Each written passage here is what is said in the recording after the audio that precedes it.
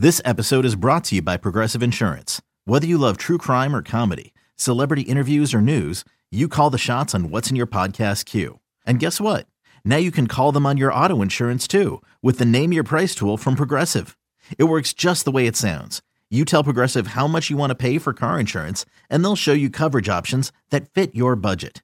Get your quote today at Progressive.com to join the over 28 million drivers who trust Progressive. Progressive Casualty Insurance Company and Affiliates. Price and coverage match limited by state law. The following is a presentation of the Treasure Island Baseball Network. From the diamond to the clubhouse to the front office, this is the show that feeds the passion for all Twins fans. It's Inside Twins. Inside Twins is sponsored by Killebrew Root Beer. Locally owned and operated, it's how memories are created and legends are made. Well, good afternoon, everybody. Welcome to Inside Twins, brought to you by Killebrew Root Beer. Locally owned and operated, it's how memories are created and legends are made. I'm Corey Provis from Target Field today. Twins wrapping up a 3-game weekend series today in downtown Cleveland, winning big on Friday 10-0, losing yet again in extras 5-3 yesterday. So a good day of programming coming up. We thank Derek Wetmore for his show, and now we start with Inside Twins, and our guest on our Sunday afternoon is the president of baseball operations. Always great to catch up with Derek Falvey. Joins us from the Twin Cities. Derek, good morning. Good morning, Corey. Thanks for having me on. Great to have you with us here today, and you are here and a lot going on, both in terms of the big league club on the road and minor league season underway. As you kind of look, I guess, at both teams right now, are you going back and forth, or is your main focus with the big league club, or also keeping tabs on what's going on down the street in St. Paul, too? Well, I think it's always both to some degree, and it's been a great benefit to have the ability to keep one eye on the minor league club just down the road, as you just said. I got a chance to get over there for our opening night and connect with some of our group and have seen some of the players and staff that have gone that have been over there for a while. So it's a good setup, no question. You know, we've talked a lot about that, but we're excited about having our minor league group. Obviously, with everything going on in the major leagues, still quite a focus there, and looking forward to getting our team back here tomorrow. Derek, a lot to get to on the show today, but let's stick with the minor leagues if we can, just in this context. The Twins are 16-29, and normally you can supplement your roster with players that are performing well. But given that the minor league season began a month late, and for many there was no season last year, some got a chance to play at their club's alternate site, as the Twins did in St. Paul. But the lack of not having a minor league season, how has that impacted the moves that you ideally would have wanted to make internally, but just have not been able to do so with a lost minor league season? Yeah, it's been a big conversation for us, really going back to last year when we were training our players from a distance, doing some work in instructional league in the fall, and then ultimately getting everyone back together after we broke Major League camp in Fort Myers. And I will tell you that it's pretty clear across the game. There's a lot of rust, which is not to be unexpected for a lot of these guys, especially players who were not in major areas or even back in the Dominican or Venezuela. Just difficult to play baseball over the course of the last year. So we've certainly given our guys some time and some runway to get going. I think we want to give everyone a good foundation before we unleash them as we go. We have seen some of the challenges pop up, whether it's strike throwing for some pitchers or even hitters, just a lot more swing and miss across all of the minor leagues so far this year. And I can owe a lot of that to the lack of season. So we're hopeful to get guys going and then eventually be able to put them in position to call them up from AAA. And I'm sure injuries are popping up at the minor league level as they are with the big league club, including a roster move made today. Yes, we did. And injuries, as you said, are across the minor leagues, getting through some of this early season, some of these issues across the game. But at the major league level, Kenta Maeda, who I know Rocco spoke of yesterday in his post game, when he came out of the game there, dealing with some groin tightness that he's now dealt with a couple of starts in a row. We don't think it's a long-term concern. Kenta doesn't, certainly. But when you have it in back-to-back starts, you stiffen up a little bit as you're getting into the fifth, sixth inning there, your pitch count kind of where it was. That means probably something we need to get ahead of here and not let it linger weeks on end. So we're going to put him on the 10-day IL and recall Nick Gordon.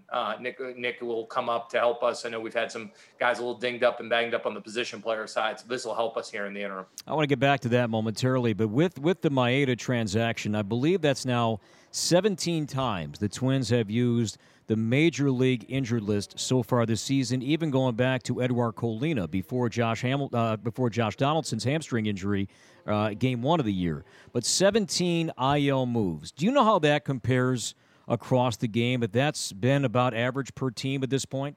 Yeah, it's definitely been higher, right? We just talked about it a bit in the minor leagues. We're seeing that across the minor league game right now in the first two plus weeks of a minor league season. You are noticing that there are more IL placements than we're used to. That was also true at the big league level. And fortunately for us, despite our performance in a lot of ways on the pitching side, our guys have stayed on the field, stayed relatively healthy. I think we're running into some of those issues now. These will be things we are going to need to navigate. We know that last season was a short season. We know that our group prepares really well, does everything it needs to do in the training room. Our medical staff takes care of those guys. But at the same time, we know that there's going to be some injuries along the way. So I think all in all, we've actually been a little healthier than the average team, with IL placements. But we have had a lot of day-to-day issues, guys holding out for a game or two.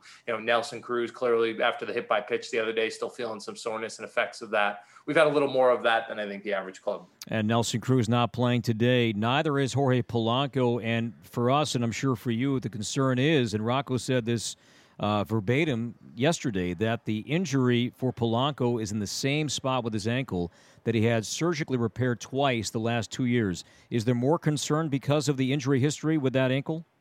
There's definitely more concern anytime you have surgery on it in an area and you deal with something subsequent. That would be true of any body part. I think in Jorge's case, certainly something we are well aware of. We knew this could be something that could persist at times for him, deal with some soreness.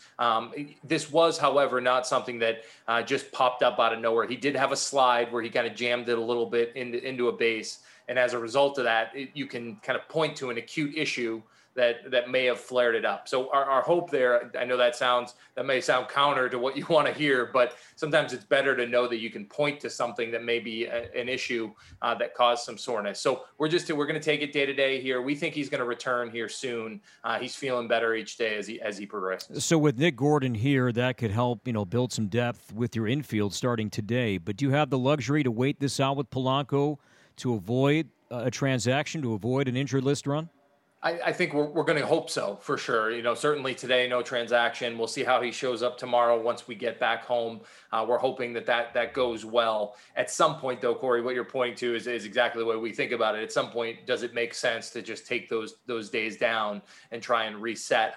We feel like in Jorge's case, unlike maybe Michael Pineda recently or this Kenta situation, we think this can be managed here in the short term. But ultimately, his symptoms and how he feels coming back will determine that. Alex Kirilloff hurt his wrist in a headfirst slide. Yesterday, it looked like Luis Arraez's shoulder was going to come off in a headfirst slide.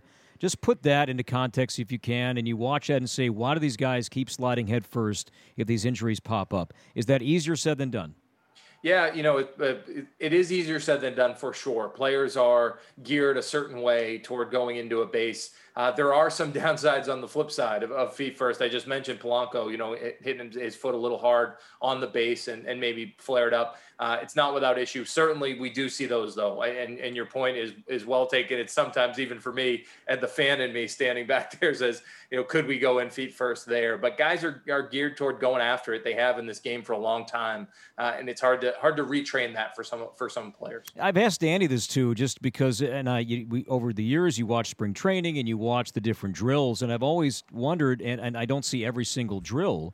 You see the pitchers in fielding practice, you see the different cut plays and batting practice, and the jugs machine coming up for catchers, which is one of my more entertaining parts of spring training on a windy day in Fort Myers. But in terms of sliding, are there teams that practice sliding, and do the Twins even practice sliding? Yeah, it's something usually that you get to a bit before the major league environment, right? So in the minor leagues, there's definitely some times where you'll see guys dive on something that's a little more forgiving than the dirt and the hard surface. It almost looks like a slip and slide activity to some degree, but it's a good training mechanism. You see it in college some, but hopefully our guys, by the time they're getting to the major leagues, don't need to practice that too often because it is rough on the body for diving regularly, and those guys do feel it after a while. We'll take our first break. When we come back, we'll talk big picture about the team's performance, 16 and 29. Get Derek's thoughts on that. His biggest surprise, biggest disappointment so far when he looks at the first 45 games. More of our program, Inside Twins, brought to you by Killebrew Root Beer, continues next on your home for Twins baseball. Welcome back to Inside Twins, brought to you by Killebrew Root Beer. Locally owned and operated, it's how memories are created and legends are made. Corey Provis back with Derek Falvey. Twins and the Indians coming up about an hour from now from downtown Cleveland. Derek, we talked about injuries. We talked about specific players in the first segment. Now we shift more to the team's overall performance. 16 and 29. Nobody saw this coming. As you look at the first 45 games, what disappoints you the most? Well, I think you just said it right there. The outcomes here and where we are today. I'll sit here today. I've been surprised by it at every turn. We feel like this is a roster that has talent on it, that it has the ability to compete with some of the better teams, not just in our division, but across the game. We felt that way going into the year. At the end of the day, we haven't, and no one wants to hear excuses. Nobody wants to hear about, a couple bad bounces or bad luck. Sure, there's bad luck across a couple of games along the way. That's happened, but we need to own where we are. So I think what I'm most disappointed in is essentially the outcomes. I think we've had some good individual performances along the way, but we just haven't late in games been able to close out some key ones, whether those have been the extra inning tight games or one-run games late that have cost us and put us in this position. But we've got to show up today, and we've got to just take on the game. And the thing I suppose I'm proud of is that none of our guys have stopped. They keep trying to figure out a way to work going forward. That would be what would scare me the most if our guys just, step back and said, hey, it is what it is. I think our guys are grinding each and every day. What are some signs, though, that may be happening? For the casual fan, you say it's not happening, but as you watch or listen, if we're not totally invested in it like you are each and every day with the conversations and with the meetings, what would be an alarm that may be happening with a player or two? Yeah, I think on the alarm side of it, right, certainly when you get to late in games and you don't have the ability to close it out, whether it's defensively or from a pitching standpoint, or getting that timely hit. Now, some of those things tend to even themselves out over the course of a season. Even good teams go through tough stretches, late in a game. But for us, I think the key is to make sure that, we look at it. What can we control? And that's playing good defense late in the game. That's making sure we're throwing pitches where we need to execute them. I think that's been one of our bigger issues along the way. It's not so much the stuff coming out of the bullpen and guys, pitch qualities or velocity. It's that when we need to execute a pitch to a location late in the game, we're missing those locations. And so those are things that I know Wes and Pete and our pitching crew and otherwise is working with each individual player on. And, notwithstanding yesterday, Alex Colomé, a good example, who over the last couple of weeks really started to execute that cutter more consistently to where he wanted to. And that's led to better outcomes. So we just need to take each player individually, continue to work on their plan and advance where they are from where they are today. Yeah, so this may surprise some fans, but in terms of bullpen and strikeout percentage, the Twins bullpen actually is fifth in terms of highest strikeout percentage of any American League bullpen. Where the strikeouts are not coming from, though, is the rotation. And is that more surprising than anything else in terms of the starting pitching performance overall? Yeah, I think we knew for some of our guys it wasn't a high strikeout group. You don't expect Michael Pineda or Jay Happ or even Matt Shoemaker to necessarily lead in the swing and miss categories. But I think Kenta for sure is somebody who has not pitched to the level that we would have expected up to this point. He'd be the first to admit that. None of that's news to anybody here. And in many ways, it's been command. The qualities of his pitches at times have looked much like they did last year. But when he misses and he misses middle or he misses up, he's paid for that. And so these are things that we need to continue to focus on refining for our guys, make sure that they have their individual plan. Because as you said, it's not a one size fits all approach. There are guys in our bullpen that are getting swing and miss, that are getting strikeouts, but maybe need to find a way to get ahead in the count earlier. So each guy has a different thing they need to work on, and that has to be the focus on a daily basis. With yesterday's result, the Twins are now 0-8 in extra inning games this season. As you've studied everything in the numbers, has there been one common denominator as to why the Twins are winless in those games? It's something I lose sleep over and think about probably too much at times. This people have asked me recently how I like this new extra inning rule. I think that's a pretty easy answer for us right now, but I admit I'm biased on one side of this.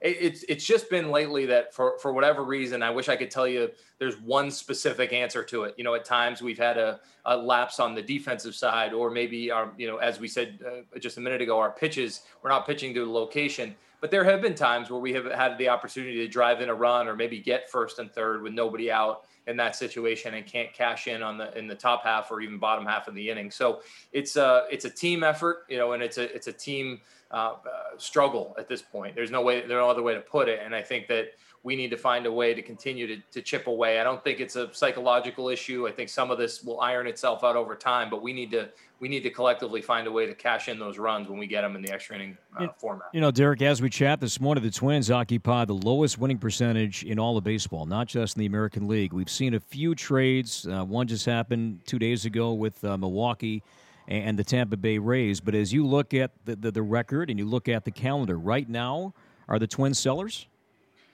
I think, as you said, right now, there aren't many trades. There was that one just the other day. We talk to other teams all the time, whether it's usually April plays out the way it plays out. Every team gets their feet under them. But by the time May rolls around, and particularly late May, you're checking in with other teams to see what needs and other fits are. The truth of the matter is we are in a position where you just mentioned it. We're not in a good position right now. Now we have time. We have time with the talent we have, we think, to get on a run. But we certainly need to prepare ourselves, in every possible direction. It would be we wouldn't be doing our jobs if we weren't. So I would say right now we continue to focus on what's happening on the field with our guys, getting them to where they need to get to, and not focusing on the conversation of selling. But we need to get our guys on a run here soon. Zach Plesac is going to pitch here today, and you were still with Cleveland when he was drafted. That was a really good 2016 draft that brought in Savali and Plesac and, of course, Shane Bieber. Do you see anything comparable to that right now building in the Twins system, that kind of frontline pitching is maybe at A-ball, at AA, at AAA, that there is a future in terms of starting pitching that can truly be impactful at the big league level, all coming together at one time? I think when we look down to minor leagues, this was one of the most disappointing aspects of losing last year, is we felt like we had some young arms that were just ready to go, and get that upper level experience and maybe become major league options for us soon. The reality is not playing last season has delayed some of those timelines. But when I look down and I see someone who pitched last night in St. Paul, Joan Duran, who has great stuff, who we think can help us sooner rather than later, Jordan Balazovic, these are two guys that are consensus top 100 prospects across the game that we think are really good arms, good young arms. But behind that, I'm really excited about the crew of Josh Winder and Matt Canarino, and then a kid who pitched last night for us in Wichita, Chris Valamont, who is somebody we got back in a trade when we traded for Sergio Romo a couple of years ago. He came along with Sergio, who we were really high on at the time. Our scouts identified him, some of our systems and what we were looking at. We think these guys can all come together, and you hope that you can keep them moving quickly. You want to be thoughtful about that. You don't want to put anyone in harm's way, but we want to make sure that they build on the success they've had and the foundation they've had to become good pitchers here at the big league level soon. All right, we'll take our last break. When we come back, we'll get a health update on Byron Buxton. Also want to get Derek's thoughts on just the state of baseball right now. In this sense, there have been 6 no-hitters thrown. The record is 7, and it's not even yet June. Is that good for the game? Is that bad? We'll get Derek's take on that when Inside Twins, brought to you by Killebrew Root Beer, wraps up next on your home for Twins baseball. Final segment of Inside Twins, brought to you by Killebrew Root Beer, locally owned and operated. It's how memories are created and legends are made. Corey Provis and Derek Falvey back to wrap up our Sunday show. Chris standing by with the Donna Realty pregame show momentarily. Byron Buxton, there was some optimism at some point that maybe was going to be playing with the St. Paul Saints this weekend. Derek, that hasn't happened. What do we know about Byron right now? Yeah, I think Byron, we've taken it day to day. There wasn't anything in terms of setback or otherwise. I know there was maybe some hope that he could get on the field sooner rather than later, but this is a unique strain, something that you don't see all that often in a position player. So it's something we are just taking a little more cautiously, because the last thing we need is for Byron to come back at 75% and not feel like he can really go and then have some setback. So we're hopeful this week that as we're progressing to more baseball activities on the field, he's running a little more, he's feeling better. Hopefully we see see some news by the middle of the week, maybe the later portion. All right, leaving the Twins now, a guy that you know well, Corey Kluber threw a no-hitter with the Yankees in Arlington, and now there have been 6 no-hitters. Oddly enough, 3 teams have been no-hit twice so far this season, Cleveland, Seattle, and Texas. Good for the game. That's 6 no-hitters, and not even yet June. The modern-day record is 7 for one full season. You know, I watch it, and you love to watch those 9th innings. Those are tense moments, right? When you're getting to the end, and I'm sure, as you guys know, you're calling those are pretty special when you get down the stretch.